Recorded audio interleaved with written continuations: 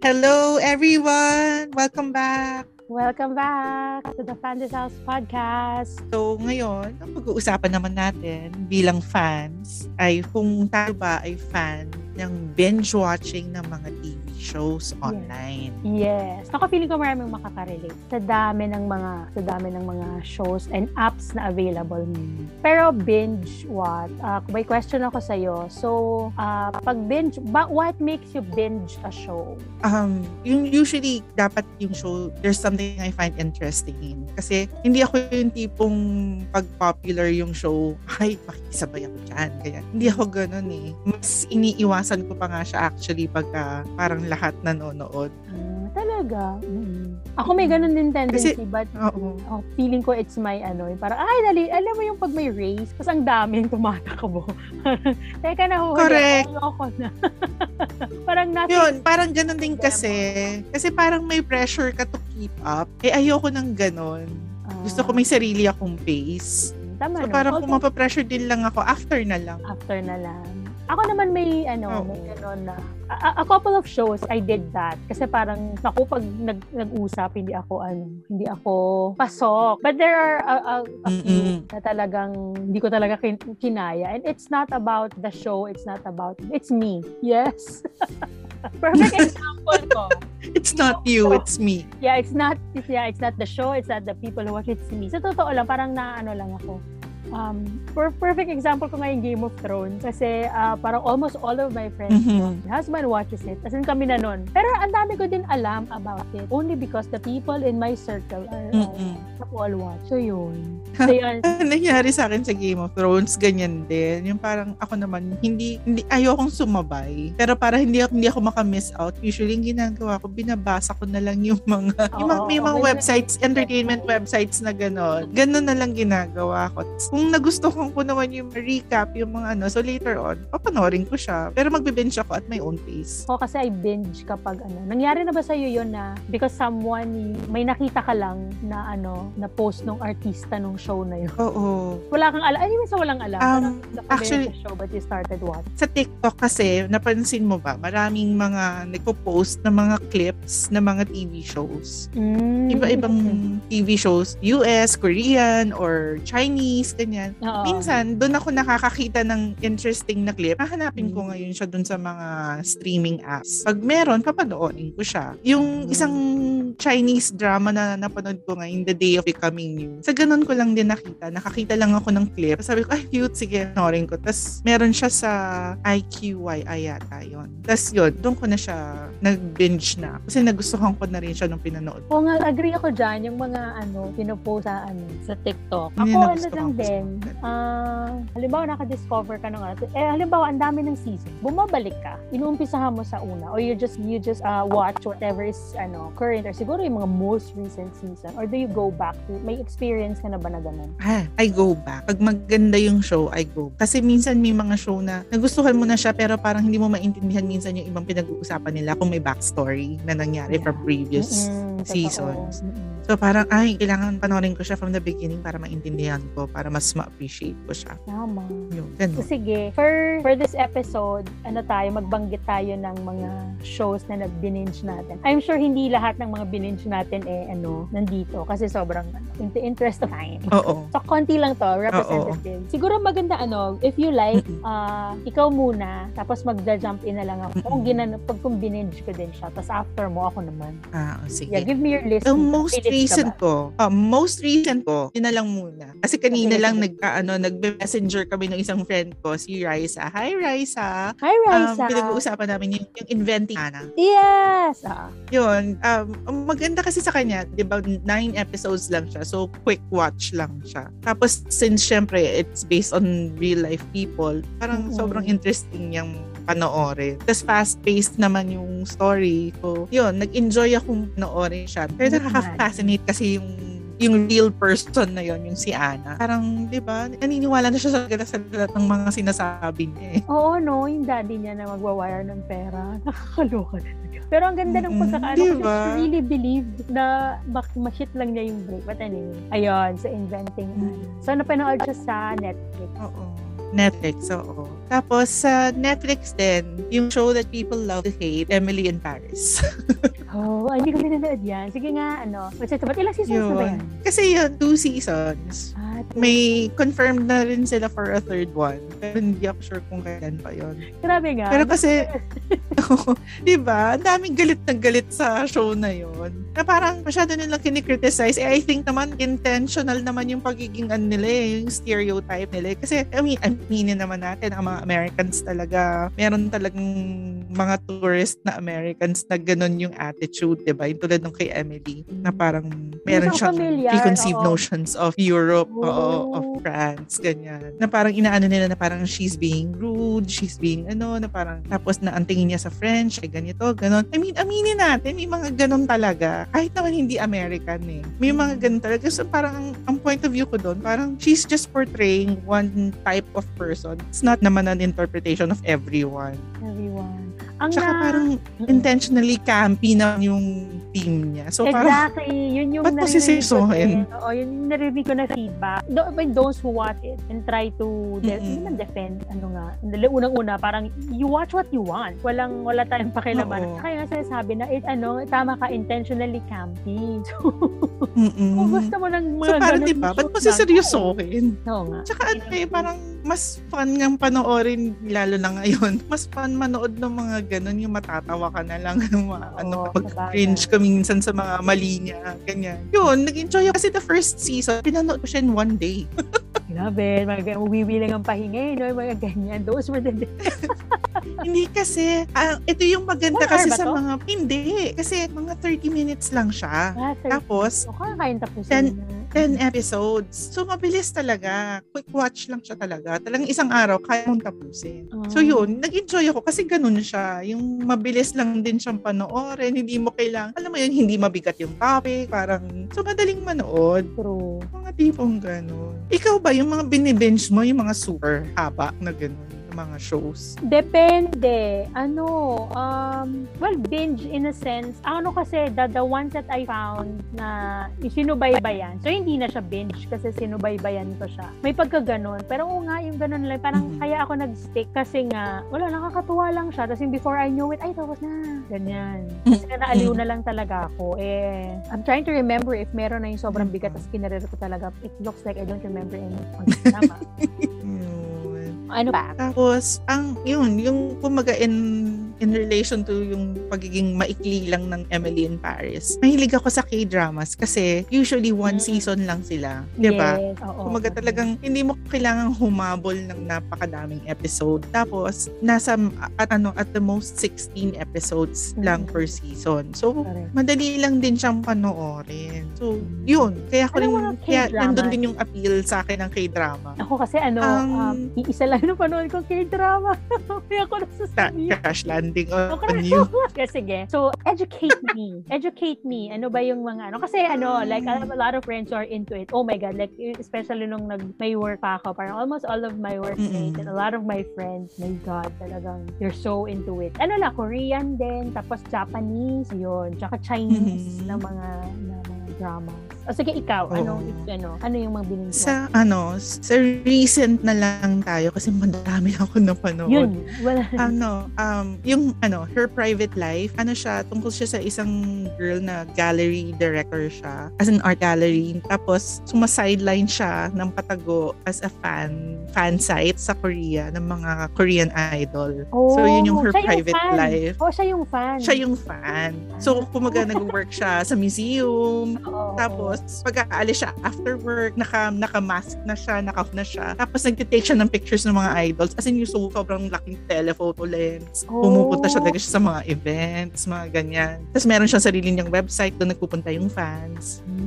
Yun yung isa. Cute. Ang cute lang kasi nung story kasi meron lang talaga siyang crush na isang idol. Kaya siya nagkaroon ng fan site. Tapos, nung nag-work nga siya sa gallery na yon, so patagulang yung pagiging niya. Nakatrabaho nila yung idol kasi magkakaroon siya ng exhibit dun saan. Tapos, she ends up falling for for her boss na nagkataon is also the older brother of the idol. Juicy. Netflix to? Oo, Netflix. May mga cute scenes sila doon na yung tinitiis niya yung girlfriend niya kasi nga, yung mga times na nag-fangirl pa siya. Yung mga ganyan. Parang tayo lang. Parang tayo lang. Oo. Yung parang kasi nagpuntin yung guide dun sa fan site. So, nakita niya yung mga kilig moments na mga, di ba mapanmaw tayo? Pagka yung sa Ascals noon, di ba? Yung masasabihin natin, yung mga pandesal, oh my God, gagano'n tayo. Tapos may scene din siyang gano'n na parang tinignan niya rin yung social media ng girl na she was talking naman about the guy's thighs. Parang ganyan. So see? cute siya. It's a universal experience. Oo. Yun, her private life. Tapos merong isa yung She Was Pretty. Cute din yun. About childhood friends na nagkita uli as adults. Tapos, ano pa ba? Yung Our Beloved Summer. Recent lang siya. Katatapos lang yan. Usually kasi K-dramas, ewan ko, for other people who watch K-dramas. Pero sa akin, personally, hindi lagi maganda yung ending. Yung ang ganda ng mga show, pag pinapad mo, kilig, iyak, whatever, ganyan. Pero pagdating ng ending, parang, okay, parang ganun. Bakit? Okay naman siya, pero hindi, ba sila medyo underwhelmed ako. Underwhelmed. Parang hindi, yung parang ang taas na nung mo parang naka-high ka na dun sa story. Tapos biglang pag nag-end, parang ganun. Hindi maganda yung ending. Pero one exception talaga for me, yung Our Beloved Summer, nasatisfy talaga ako sa ending niya. Cute siya. Nalilista ko yan. Our Beloved Summer. Tapos may Korean din akong show na binge recent na technically hindi siya K-drama kasi siya, franchise ng Criminal Minds. Oo. Ang galing ng Korean. Nagkaroon siya ng nagkaroon sila ng Korean version. As in, official franchise siya kasi yung characters nila naka-pattern din dun sa mga characters sa US. As in, lahat sila ma-identify mo kung fan ka nung original show. Oo. Ma-identify mo talaga siya na parang, siya si ganito. Si yung mapapaganon ka na lang. So, naaliw akong panoorin siya. Yun. So, sa Korean, yun yung mga napanood ko. Speaking of franchise, totoo ba yun na may yung Money Heist? Magkakaroon ng Money Heist sa Korea? Meron, Netflix. Netflix. Okay, kasi is Money Heist sa Netflix show? Hindi ko din alam yan. Oo, Netflix din. Kasi lang nakita ko yung isang guy doon. There was this Korean show that I tried to watch before.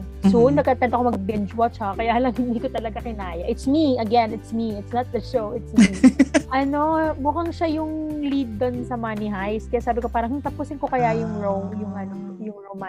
romance na show na yun para makarelate ako sa fez niya. Meron ka pa ba? Naman, ibang categories naman. Yung Shadow and Bone, sa Netflix din siya, puro Netflix. Book yun, diba? Ano ba tayo? Sponsored. Netflix. Siya? Baka naman, Netflix. Kasi diba based siya sa mga books din kasi. Yes. Oo.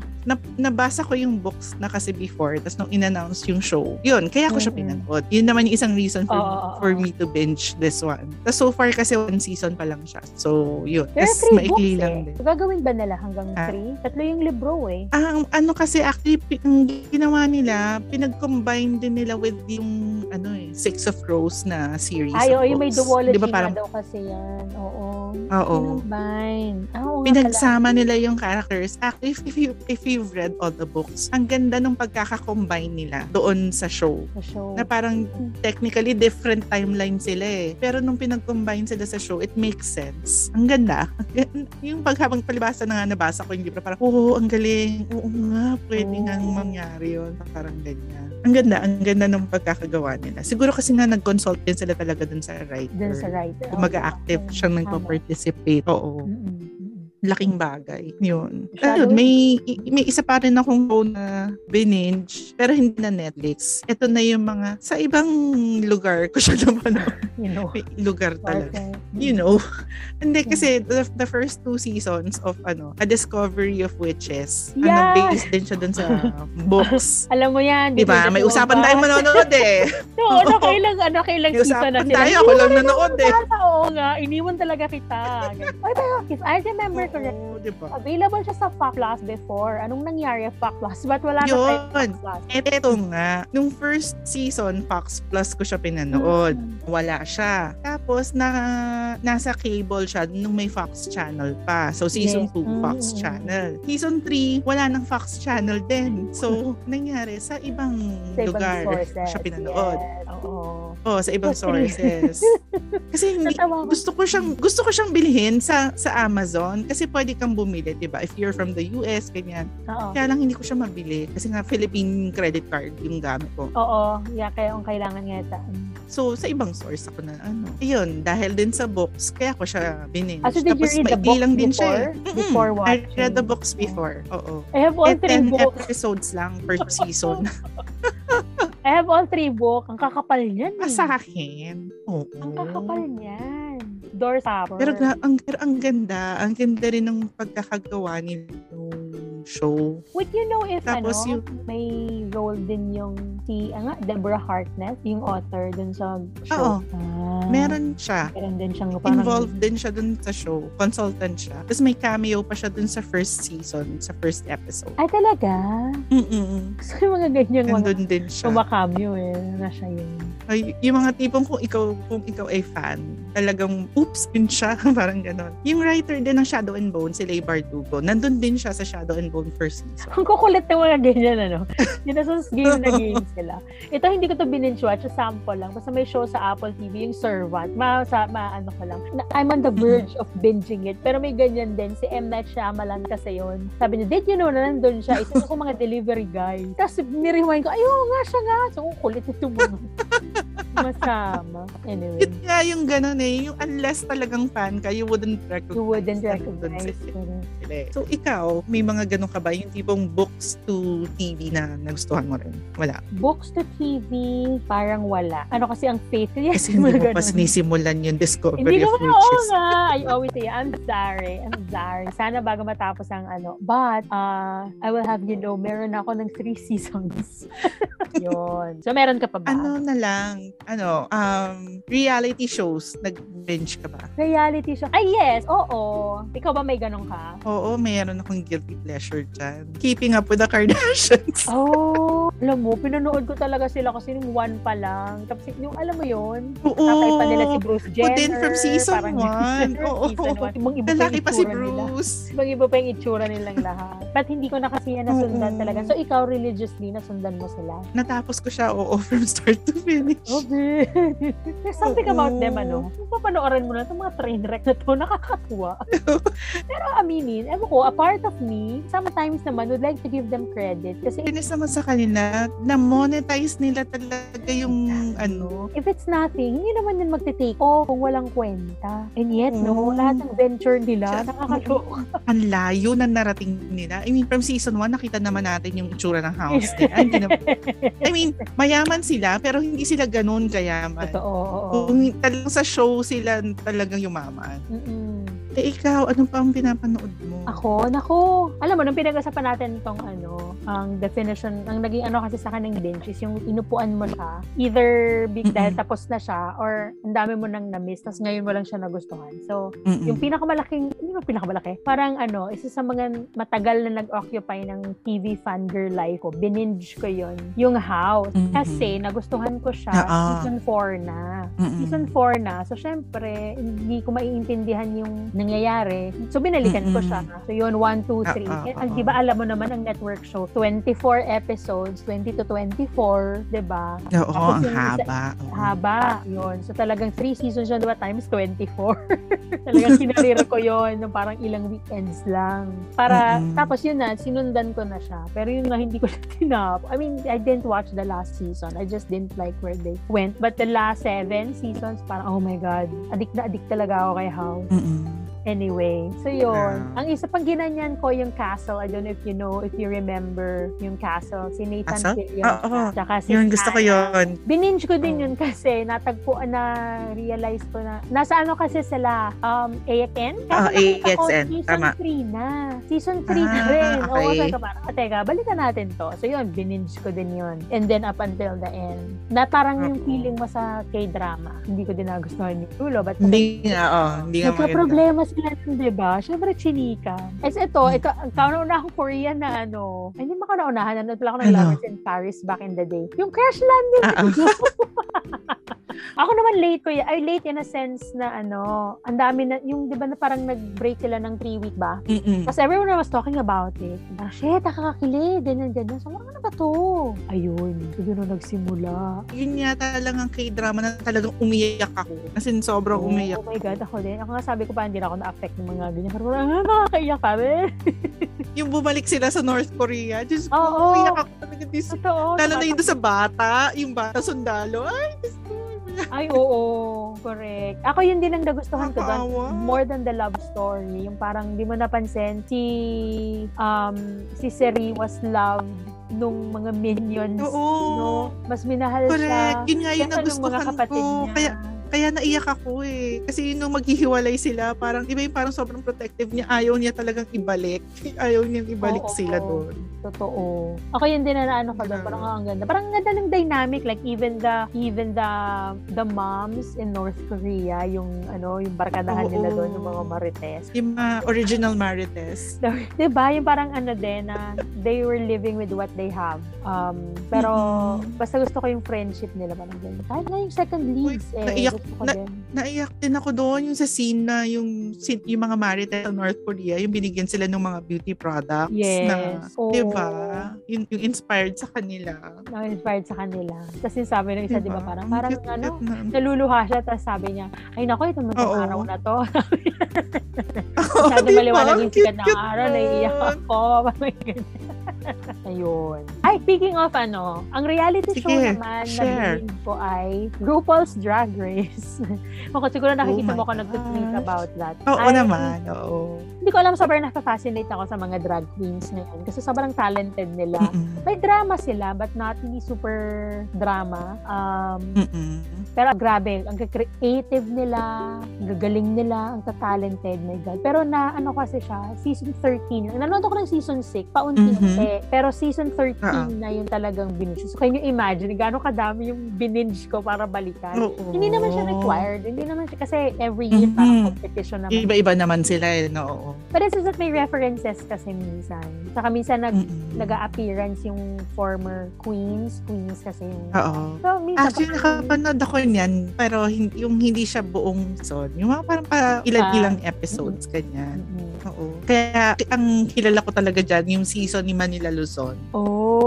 Those were the earlier ones. Ako kasi 6 season na ni Bianca Del. Nandito si Tita Manila. Nandito pa ba siya? Oo nga. Siya ng sarili. Parang tape siya nung show niya. Oo. Drag din. Na parang ganon din. Kung kailan niya in-announce. Ito namang si Mama Ru. Nag-announce na din siya sa Pilipinas. May Drag Race Philippines. So, labanan. So, magko-compete sila ganon. Oo, ang ganda nga ng sinabi doon ni Manila, parang she spun it in a way na parang, although feeling ko deep inside sinabi niya, baklang to, talagang inunahan, parang sumabay, di ba? Yun lang, ang analogy ko nga doon, yung parang nag-invite ka kasi may party ka, tapos yung mas mayaman mong kaibigan, naggawa din ng party on the same day. Nagpa-party din. Pero ang ganda yung sinabi niya doon, sabi nga niya, then there's more opportunity for the Philippine drag queens to showcase their talent, which is true. Kasi, tama. Na-deserving naman talaga yung mga drag queens natin. Yes, alam mo, so totoo lang. Minsan, they would do mga lip sync. Kasi yun yung sa dulo. Ang dynamic nung RuPaul is that when you're at the bottom 2, you have to lip sync for your life. So, one of you did. Sa, naman yung song. Kumbaga, pag medyo nasa bottom ka, may iba silang series, ang tawag Untucked. So, yun yung what happens behind the scenes. So, pag medyo nasa bottom ka, ibibigay na sa inyo yung song. Because you don't... So, alam nila. So, bihirang-bihira yung hindi alam yung song. So, bibigay na yun. So, iba, makikita mo nagpa-practice sila kasi feeling nila kasama sila sa bottom. So, yun. Minsan nagliliping. Ang gagaling naman din nila. Talagang yan. Ang galing. Pero may mga pakulo nung iba. So, sabi ko, oh my God, ganito yung parang taob na taob yung mga kayo. Taob na taob sila sa mga Philippine drag queens na yung mga performers natin. Oh my God, may tulog kayong lahat. Ang galing. Kaya nga excited din ako kung mag-take off both drag queen shows sa Philippines. At saka sana sumali. Kailan kaya yun? I'm hoping soon. Kasi siya. So anyway, yun, bininge ko siya. So ngayon, hindi na ako masyadong behind pag mga nagbabanggitan sila ng mga kung anong season, ganyan. Pero medyo, medyo partial ako doon sa season ni Brooklyn Heights at saka basta meron kasi doon, sabi nila, it was the first season na meron nagkagustuhan everyone. Totoo naman, nagkagustuhan talaga sila. Tapos, siyempre dito spoiler kasi season 11 na. Season 11 to. They were made to lip sync for yun, sabi nga ni Vanjie. Magkalaban sila. Magkalaban sila. Medyo mas performer si ate girl, si Brooklyn Heights. Canadian to So yun, so she prevailed. Pero parang ang drama, sabi nga ni sabi niya, I would feel good to battle, sabi ni Vanjie. I would feel, parang okay lang sa akin to battle with anyone. Kasi noong time na yun, sila pa. Tapos nag-break naman sila, na sila. Yun yung, ewan ko pa sa in-IG, especially recently, kasi minsan nag-throwback sila ng mga times na sa show. So parang kinikilig para sa kanila. Kahit may pareho na silang buhay. So anyway, meron pa akong tatlo, kung okay lang. Go. Sige naman, go. Ang binge-watch ko na isa, ewan ko kung familiar sa yung Star Trek. Ang dahilan naman nito ay may narinig ko lang siya sa isang podcast. So yun, isa rin pala. Minsan may pagaganyan din ako naniniwala. Anong show to?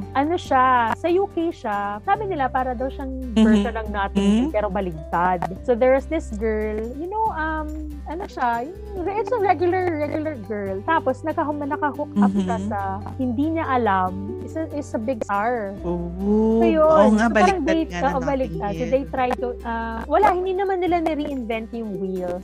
Pwede mo sabihin na parang, okay, I've seen this before. Pero sobra kasi nakakatawa silang dalawa. Ang cute nilang dalawa. Hanap nga yan. Oo, Starstruck. Parang ilang episodes lang siya. Nice. Madaling panoorin. Tapos yun nga, feel lang. Walang masyadong, the usual. Feel good lang.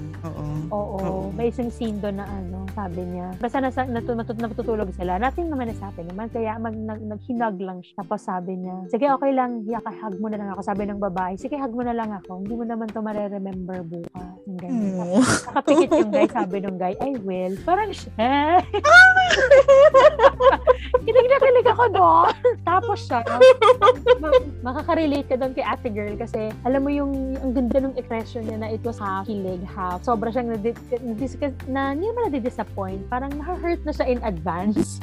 Alam na niya kung ano yung kasunod doon. Magkaiba talaga yung buhay nila. Parang there's no way na hanapin mo siya. Starstruck. Naku, papanoorin ko yan. At speaking of mga setting sa UK, yung Ted Lasso, panoorin mo to if you haven't. Yeah. Hindi ko pa nga. Pero naririnig ko nga.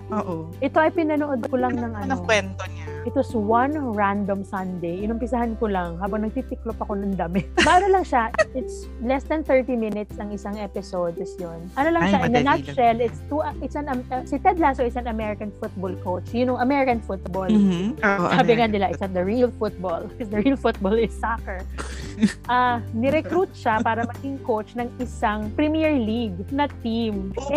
Ibang football. Parang second division siya ng American football sa Amerika. Pero, so magtataka ka, yung pala, ang premise is the new owner of the team, nakapaghiwalay siya dun sa husband niya, nakuha niya yung, nasa kanya yung team, yung sa hatian. And then what she wanted is because feeling niya, kasi alam niyang mahal na mahal nung ex-husband niya yung team. So, ang gagawin niya, I will destroy to the ground. Sabotage. Super. As in, sabotage na talaga. Kaya siya kumuha ng gano'n. So, parang everyone nga masat, anak ka nagteteng, sino yan? So, hindi niya alam yung offside.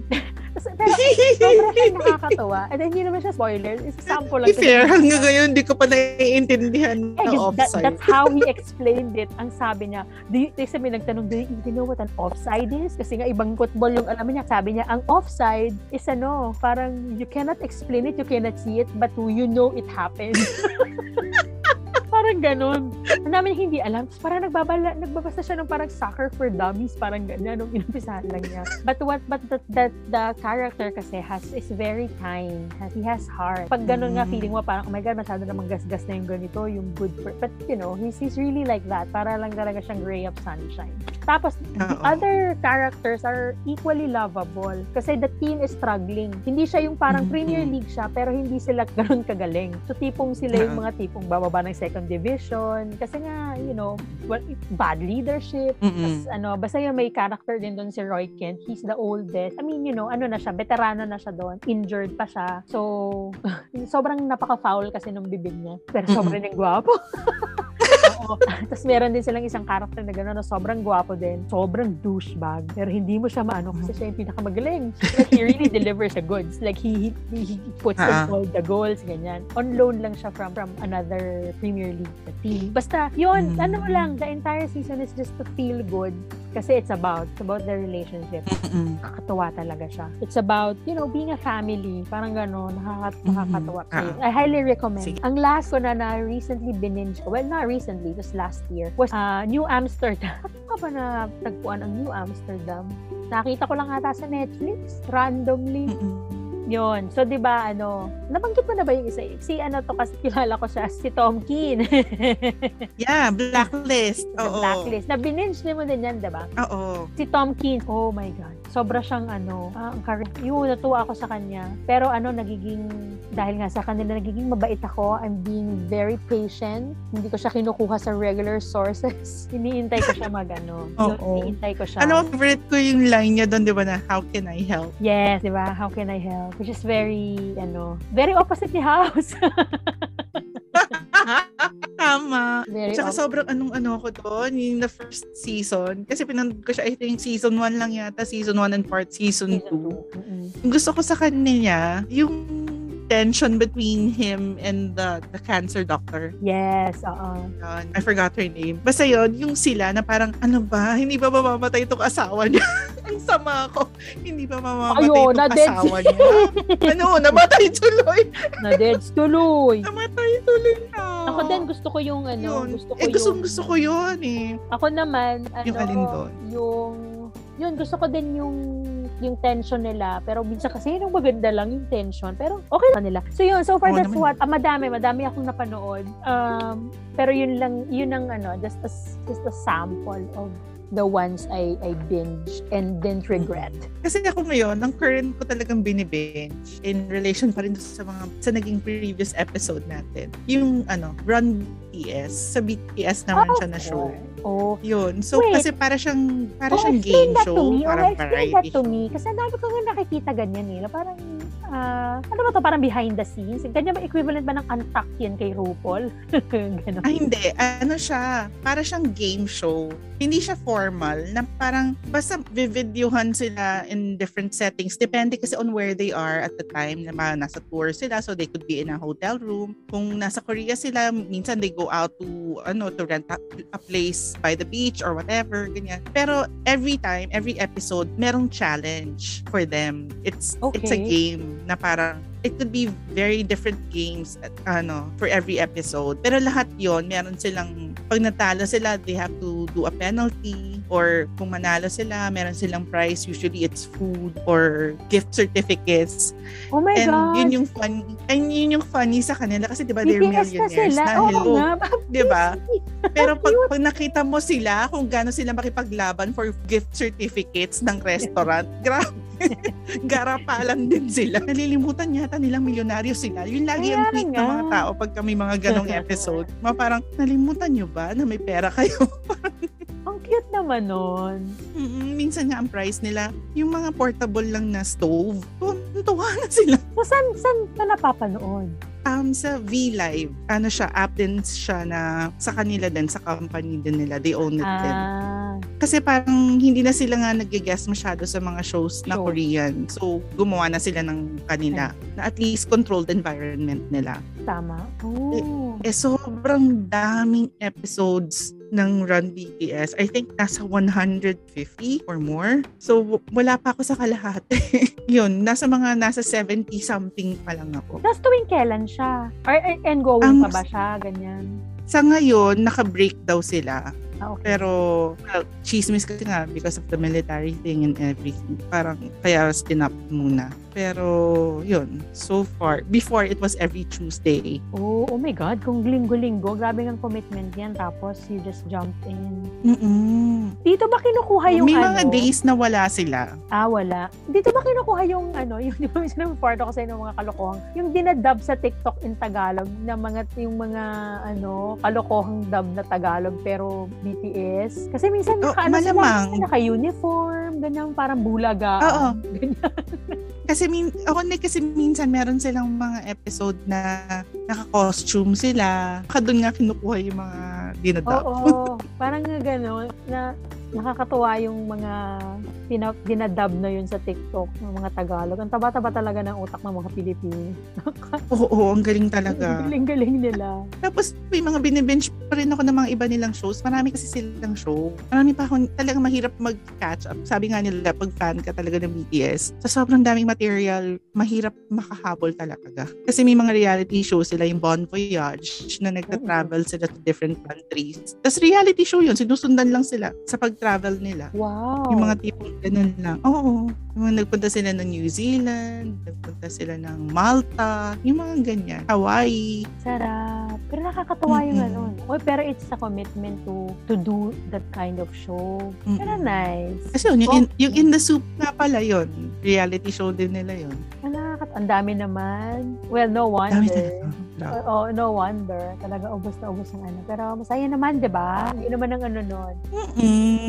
Wala kasing episode na hindi ka matatawa. Kaya yun yung gusto ko sa kanila. Tama. So, V-Live. App siya o website? Sorry, na-miss ko. App siya. And then you have to pay para ano? Yeah. Run BTS is free. Okay. Yung behind the scenes lang nila yung may bayad. If you want to see the behind the scenes, you have to pay for it. Okay. Yun. Ayan yung ongoing, ang yung binging. Yeah, ongoing to. Correct. Never ending. Pero question, meron ka na bang binge na pinagsisihan mo na bakit ko ba hinaksiya ang oras ko dito? Maraming K-drama na ganyan. Di ba sabi mo ano lang naman, short lang naman ang commitment sa K-drama. Oo, pero kasi minsan kasi invested ka na, yung gandang-ganda ka na dun sa kwento. Tapos ganun lang pala yung ending. Parang, ayoko, hindi ako masaya. May ganun eh. Na-disappoint talaga. Yung She Was Pretty, gusto ko yung kwento, pero yung ending niya, hindi ko nagustuhan kasi by the end of it, mas gusto ko pa na hindi nagkatuluyan yung lead characters. Hindi ka ba mahilig sa Happy Ever After? Hindi, kasi the way that they built it up, na parang mas bagay yung girl dun sa isang guy eh. So, yung supporting lang siya. Kumbaga siya yung parang party. Na parang magro-root ka na lang sa kanila. Hindi sila nagkatuluyan. Nagkatuluyan sila syempre nung leading man talaga. So parang, walang kwenta. Ba't binild up nyo pang other guy kung ganito lang din yung ending niya? Oo nga. I'm trying to remember kasi it's been a while sa'yo. Ano pa ba yung na-disappoint ako? Na-disappoint ako in the sense lang na siguro, yung, sa US naman na show, yung Timeless. Kasi tinapos nila. More of because tinapos nila. Kasi nung pinanood ko siya ng buo sa Netflix, so parang, ang ganda pa nito. Bakit tinapos nila? Parang, inis ako kasi parang bitin. Ako kasi hindi ko yan sa Netflix pinanood. Oh my God, which reminds me, I have to go back to that. Sa Netflix pa ba siya? Oo, kasi di ba meron siyang, yung pinaka-last episode niya technically is a movie na eh, di ba? Kasi parang hindi yata pinalabas sa TV yung last na yun. Speaking of something like that, ang isang ginanyan ko, recently lang, itong taon lang na to, 2022, ay Manifest. Ay, oo, pinanood ko rin yan. Ako naman kasi pinanood ko siya before when it aired. Pero some sources, so bingulit ko siya. Tapos hanggang episode 5 lang ako kasi parang napagod na ako mag-download. Hanggang sa nakalimutan ko na siya. Sabi ko, wow, hindi siya nakakancel for a very for a premise such as that. So yun, January habang ako'y naka-quarantine, binge. Pero yung Timeless, buti pinaalala mo, babalikan ko pala yun. Tuwan-tuwa ako dyan kasi you also learn a bit of history. Ang hilig ko pa naman sa ganun, medyo geek ako sa history. So diba? Parang kaya nagpuhan ko siya. Babalikan ko nga. Parang natigil din kasi ako dyan after episode 8 ata eh. Tapos yun nga na, Pero hindi, Discovery of Witches muna. Para panoorin mo si Ted. Para panoorin mo si Ted Lasso in return. Dahil ang daya mo, ilang years na tayo na nag-uusap tungkol sa Discovery of Witches. Parang recently tingnan ko nga yung history ng tweet natin na yan. Meron ka bang napanood sa Netflix na parang na-invest ka na, tapos after a year, sabi ng Netflix, canceled na siya. Oh my God. Kinancel namin siya. Hindi din binge well, I binged it kasi hindi naman siya pinalabas dito sa Pilipinas real time. Kung mag-go back, this was 2007. Yung Studio 60 on the Sunset Strip. Oo. I heard that. It was one season lang siya. Ang kasi niya is, nayayabangan sila kay Aaron Sorkin. Well, they thought that the show was bad, but I thought otherwise. Kasabay kasi siyang nag-premiere ng 30 Rock. 30 Rock is a comedy. Oo. 30 minutes, tapos syempre, pa si Tina Fey, ang galing ni Tina Fey. Ito, 1 hour siya, drama, tas Aaron Sorkin, so feeling nila, yabang, parang yung intellectually smug, parang ganyan. Padip siya. Ganyan. Pero, ang romantic din kasi minsan ni Aaron Sorkin when he writes, yun, hanggang ngayon, as in hanggang ngayon, I write this very moment, Feb 2022, pag naalala ko siya, na-cancel siya ng NBC after 1 season, masama ang loob ko. Sa point, oo. Oo, natuwa lang ako noon kasi after ko siyang ma-binge pala. So, hindi ko siya tapos mapanood sa ETC. Nakakita ako ng box DVD set. Yun ang pinampas ko sa sarili ko, 2007. Walk down memory lane hanggang ngayon, NBC, masama loob ko sa inyo. Naku, ang natatanda ko, meron ako niya ng box DVD set, Bones, kay David Boreanaz. Tsaka si Emily Deschanel. Correct. Kasi may cousin ako na yun ang niregalo sa akin. Kasi alam niya, adik ako dun sa show na yun before. Bones. Dati mga ganyan, regalo material pa yan mga disc set. Oo. Ngayon, wala. Grabe. Pero grabe yung show na yun. Natatawa nga sa akin yung family ko. Siguro kaya din ako niregaluhan, medyo naaaliw nila sa fascination ko dun sa palabas. Kasi parang ano ba yan? Nakakapanood ka niya, kumakain ka pa. Yun nga, kumakain. Hindi po pinapakita yung kasi naman yung pinapakita yung mga nila buto. Doon yung diba? Yun po. So, I've seen some episodes of that and I have a friend. Minsan yung mga tipong may body na naiwan sa jacuzzi for 24 hours, na tipong low na siya, soup na siya. Yung tipong dirin-dirin na yung mga kasama ko sa bahay. Tapos ako nakain pa ako, tapos minsan nagda-dissect sila ng brain, mga ganyan. Parang ano ka ba? Ewan ko, mahilig lang ako sa mga ganong show. Kahit yung mga CSI na yan. Mga ganyan. Yung kahit gross na minsan yung mga na natotolerate ko siya. Kasi siguro yung pagiging niya, ang term nga ng younger sister ko, ang hilig mo sa mga detective. Detective. But there was a time, mga CSI din ako mga nagko-crossover pa sila, di ba? Alin yung favorite mong CSI? Naku, New York. Yan ba yung kay Gary Sinise? Ay, ako din! Oo! Ako din, New York. CSI New York. Pero syempre, Vegas ang OG. Pareho tayo. So, may nabasa ko. Bago na, di ba? Nababalik si, who was that detective? She was in All Rise kasi there's this other show that I'm watching. Bago tong show o reboot? Bagong show, no? Reboot daw. Parang reboot siya. Kasi yung previous characters, parang kasama siya dun sa first season. Pero parang gradually nawawala na rin sila. So parang yung new set of CSIs na. Oo nga kasi ang na. Parang meron tayong in common before. If I'm not mistaken. House of Flowers. Oh my God, yes! Diba? Alala mo yun? Yes. And thank you to you kasi ikaw nagsabi sa akin yan na watch it in the original Spanish. Mas masaya siyang panoorin ng ganun Kasi diba, in-audio ka siya ng English. Kasi nga, minsan, may ginagawa akong iba. Siguro yun ang problema ko. I'm too distracted with too many things. Kasi diba sabi mo, panoorin mo siya in original Spanish. Mas maganda nga. Diba?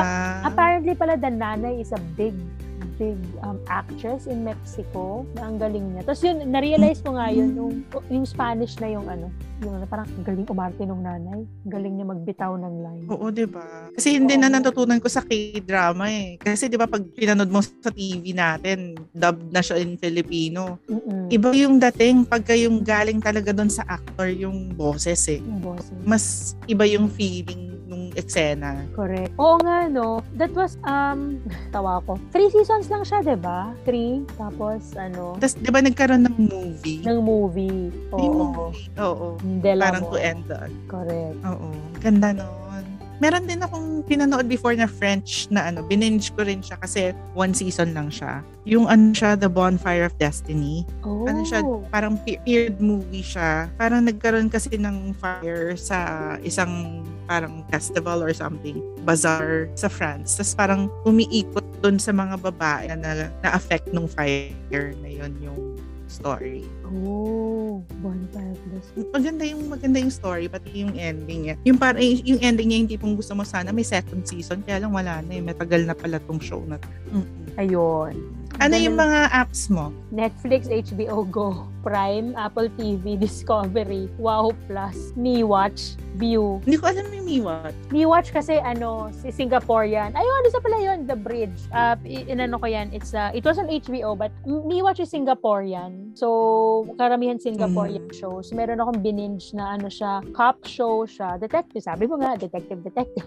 Siya, Singaporean, Malaysian, and Indonesian. Ang premise nila is that the crime, kasi yung first season, the crime occurred between the border of Singapore and Malaysia. Hati yung katawan. So yung kalahati, as in may ganun pala, they're just being separated by a bridge. Kaya the bridge, ayun. Ito sa parang franchise, ito sa Nordic crime show. Wait, ito ba MeWatch? Ito ba yung pink yung logo niya? Yeah, pink and white. Yes, pink and white. Ay, nakapanood na ako dyan. Yung alam mo yung show na Kin, Singaporean show siya.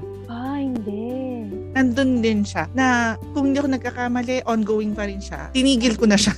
Kasi naging para na, siya ang premise niya, nagkapalit sila na baby sa ospital na parang naging sa mayaman na punta yung mahirap na anak, tapos sa mahirap na punta yung mayaman. Tapos when they grew up, the families discovered nga na gano'n. Tapos pinagpalit uli sila. So imaginein mo yung anak na mayaman, tapos biglang naging mahirap. Tapos yung tipong gano'n. Oo, pinagpalit. Ito nga siya, Kim. Sorry, I'm looking at it while you were speaking. Oo. Interesting siya nung start. Kaya lang, higing para na siyang Filipino drama. Yung mga nangyayari sa kanya, nagiging OA na. Yung parang gano'n. Tapos nagkaroon na ng mga kwento ng mga kabit, nagkaroon na ng kwento ng mga love triangle, yung mga ganyan. Na parang, ano ba to? Parang Pinoy drama. Manonood na lang ako sa ABS-CBN. Ganun to. Oo nga, no? Parang ako, dito kasi, may nakita din akong, the main actress in The Bridge was also in this show. Pangalan niya, The Pupil. Ano siya, courtroom drama, pero Singapore. It's an English show. May konting nuances na, may minsan, nagsislip sila ng mga Singaporean kasi may accent yung nila. Pero it was mostly in English. So, ang galing. Na-amaze ako sa Singaporean actors. Kaya, yung Kin kasi din in English din siya. Talaga? English din? That's nice. Oo. Kaya ko siya napanood eh. Parang tumigil yata ako, nag-time jump sila 10 years after. Parang ano ba yan? Para lang mag-make sense. May time jump para lang ma-extend natin ang kwento. Kasi may fina-follow lang ako na act/model, si Jason Godfrey. Kasama siya dun sa show na yun. Kaya ako lang din siya naisipan pa rin before. Yung isang ex-Christian Bautista actually nandyan. Dito sa Kin? Yung si Carla something, I forgot her last name. Basta nagstay yan dito sa Philippines for a while, nag-DJ yan eh. Kasi nga girlfriend siya ni Christian Bautista. Yung partner dyan ni Jason Godfrey, yung ex ni Christian Bautista. Sa akin naman dito sa The Bridge, yung season 3, si Joseph Marco, yung artista natin, si Joseph Marco, nandun siya. Naging boyfriend siya nung bida. Na, it's not a big role, but pivotal siya kasi, ikaw yung jowa nung bida. So, parang medyo naging emotional breakdown yung bida dahil nga sa mga cases na hawak-hawak. So, yun, Philippines represent. I used to find him cute. Yes, cute. Joseph Marco. Kasi okay din siya dito. Role niya parang environmentalist who, kaya na-justify in Singapore. Kaya na-justify why he was in Singapore because he works for an environmental NGO. So, yun. Anong show yung binibinge mo na people wouldn't expect you to binge watch? May ganun ba? Teka, RuPaul ba? Pero hindi, alam naman nila mahilig ako. Saan ito mga binibinge ko ngayon? Napaisip ko. Siguro ito na nga lang. Itong sa MeWatch, sabihin ko na lang. Itong The Pupil at saka meron kasi din ditong cop show ang pangalan, Cliff. Siguro nakakagulat siya for iba kasi unlike kasi 'di ba mas masikat ngayon yung K-drama dito sa atin kasi ang dami-dami ng sources and I cannot bring myself to watch that. Again, it's me kasi yung attention span ko talaga. So Feeling ko hindi siya siguro sign na baka hindi ko carry yung other shows, yung other Asian shows. I think I would probably make an exception for Singaporean show. Hindi ko alam din what drew me in dun sa mga shows na yun. Ano lang din siya, it's a cop show and one is a legal drama. And it's in English pero may konting nuances kasi na you would feel it's in Asia. So yun, kaya ako natutuwa sa kanya. So I hope nga na minsan may ganun makapunta ka ng Singapore and siguro makikita ko yung kasi ang liit-liit lang naman ng Singapore, so you would see dito nila to shoot, may mga ganun may recognize mo siya. Buhay. Diba? So yun lang, that's what I'm into at the moment. Ikaw? The Last Kingdom, siya set in medieval England. There's mostly mga mga Vikings, mga ganyan. Puro mga battle, mga so usually ganun lang. Hindi ba siya not your area of hindi talaga. Kaya lang na-curious lang ako dun sa show kasi yung leading man dito, naging leading man ni Ann Curtis dun sa isang US movie niya. Parang na-curious lang ako dun sa guy. Nag-search ako, tapos nakita ko tong show, meron sa Netflix. Tapos yun, first episode, parang, maganda yung kwento. Sige, tuloy natin. Tapos ngayon, season 4 na siya.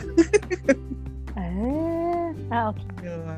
Cool. Nakakatawa lang siya kasi para siyang nakakakita ko ng mga Filipino qualities dun sa story na parang itong lalaking to, ilang years na lahat ng babaeng nagiging partner niya hanggang sa pinakabata, talagang siya pa rin yung gusto. Alam mo yun, yung parang sa atin lang. Na diba? Na parang kahit pwede mo ng anak, yan na rin yung naging girlfriend mo. Yung parang gano'n. Correct. Machismo. Tapos yung mga para siyang Fernando po, kahit na pumunta ka, kahit na anong battle, hindi siya namamatay. Isa-isa rin ba ang sugod dyan? Hindi magiging Oo, di ba? Isa-isa yung sugod. Isipin mo yun. And yet, you're still binging it. Oo, nakakaaliw lang kasi may may connect siya sa history talaga ng England. Na pag sinearch mo yung mga characters na binabanggit nila, totoo sila. Totoo yung kwento. Medyo fictionalized na lang yung details. Hindi pang Anglophile ka. Dahil lang ba discovery Actually, kasi mahilig ako dun sa mga history sa UK. Mahilig ako sa mga tutors, mga ganyan. Sama kayo ni Vi. Di ba si Vi is also an Anglo? Hi, Vi. Ayun. So, yun. So, yun ang mga binibinge natin. Ano kaya ang mga binibinge ng mga nakikinig sa atin? Yes. Sana mag-share naman sila. If you binged a show before or ngayon, currently, and hindi namin siya nabanggit, feel free to share it to us. It's always nice to have suggestions. And speaking of feedback, thank you sa mga nag-feedback sa amin about the episodes. Yun, so thank you for being with us sa aming journey. So we try to get better each episode. For now, okay. Thank you for being with us again for another episode. So yun nga, if you have feedback, comments, suggestions, let us know through our socials. Sa Twitter @Fandasals, Instagram @Fandasals, and on Facebook, they're facebook.com/Fandasalspodcast. So thank you again for joining us. Thank you, and we're off to binge watch again. Sana kayo din. Okay. Thank you, Claire. Thank you, Thanks, everyone. Bye-bye. Bye-bye. Thank you. Bye.